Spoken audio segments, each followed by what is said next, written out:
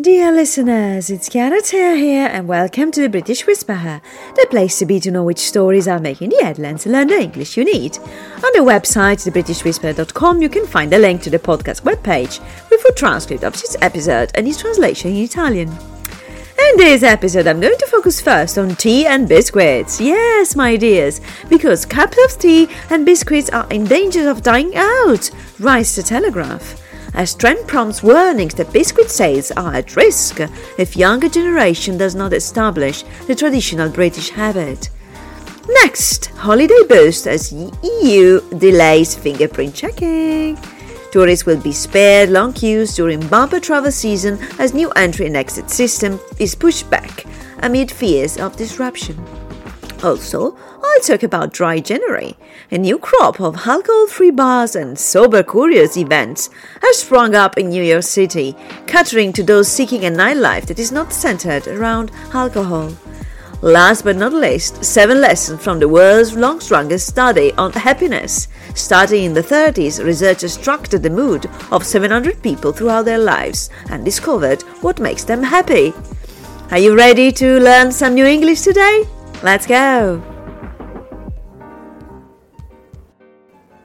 Whether digestive or rich tea, bourbon or custard cream, enjoying biscuits with a cup of tea has been part of British life since the 19th century. But young people are shunning sweet treats in favour of more filling savoury snacks, such as samosas with their brews.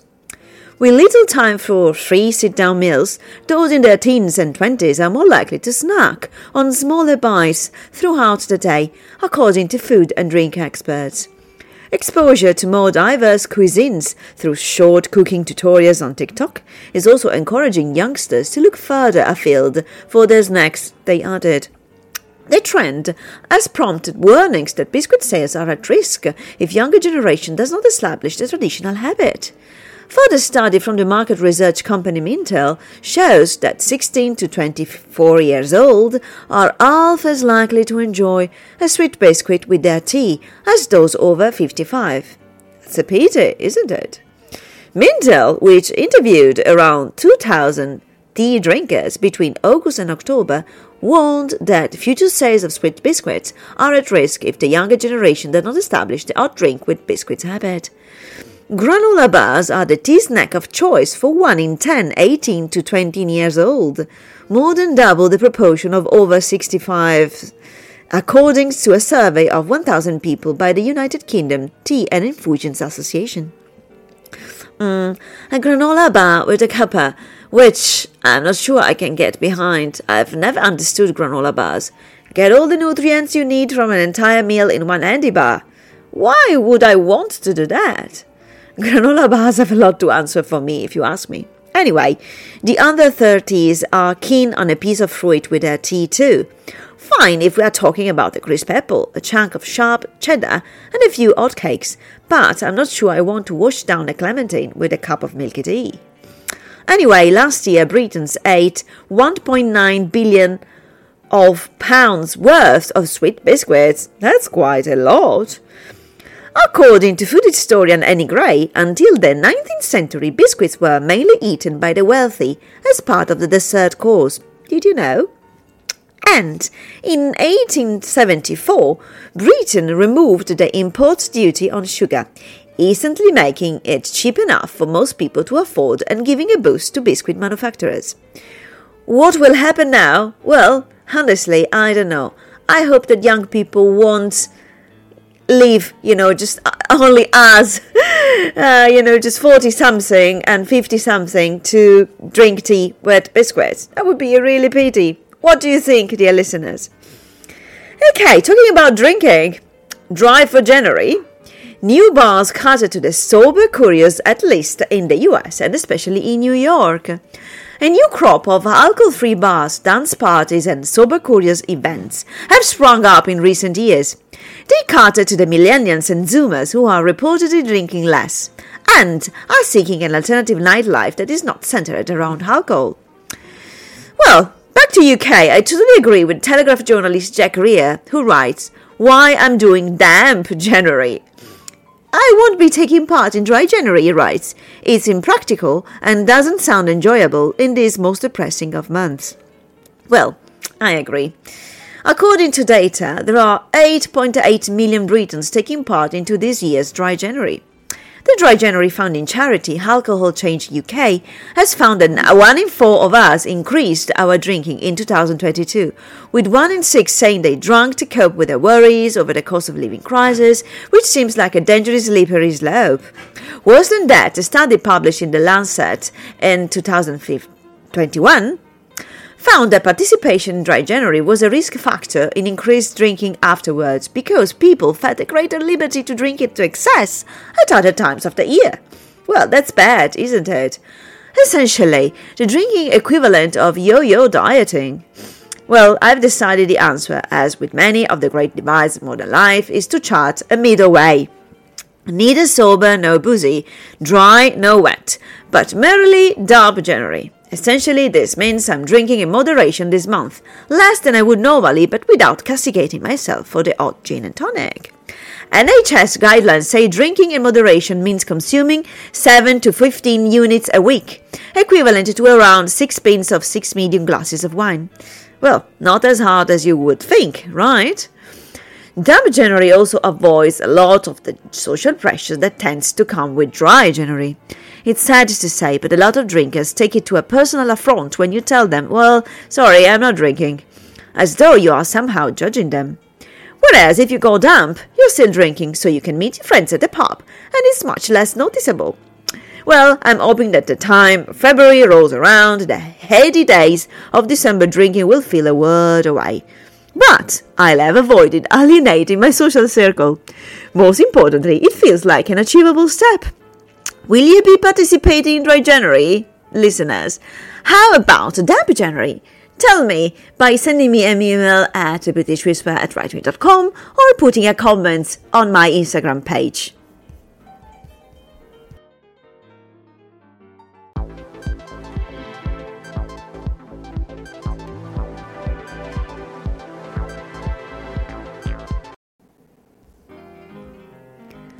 Holiday makers travelling to Europe this summer will be spared long queues at the border after the EU delayed the rollout of fingerprint checks. The new entry and exit system, called EES, which would have required travellers from outside the bloc to have their photographs taken and fingerprint scanned, was set to be brought in this May, but has now been pushed back until at least the end of the year.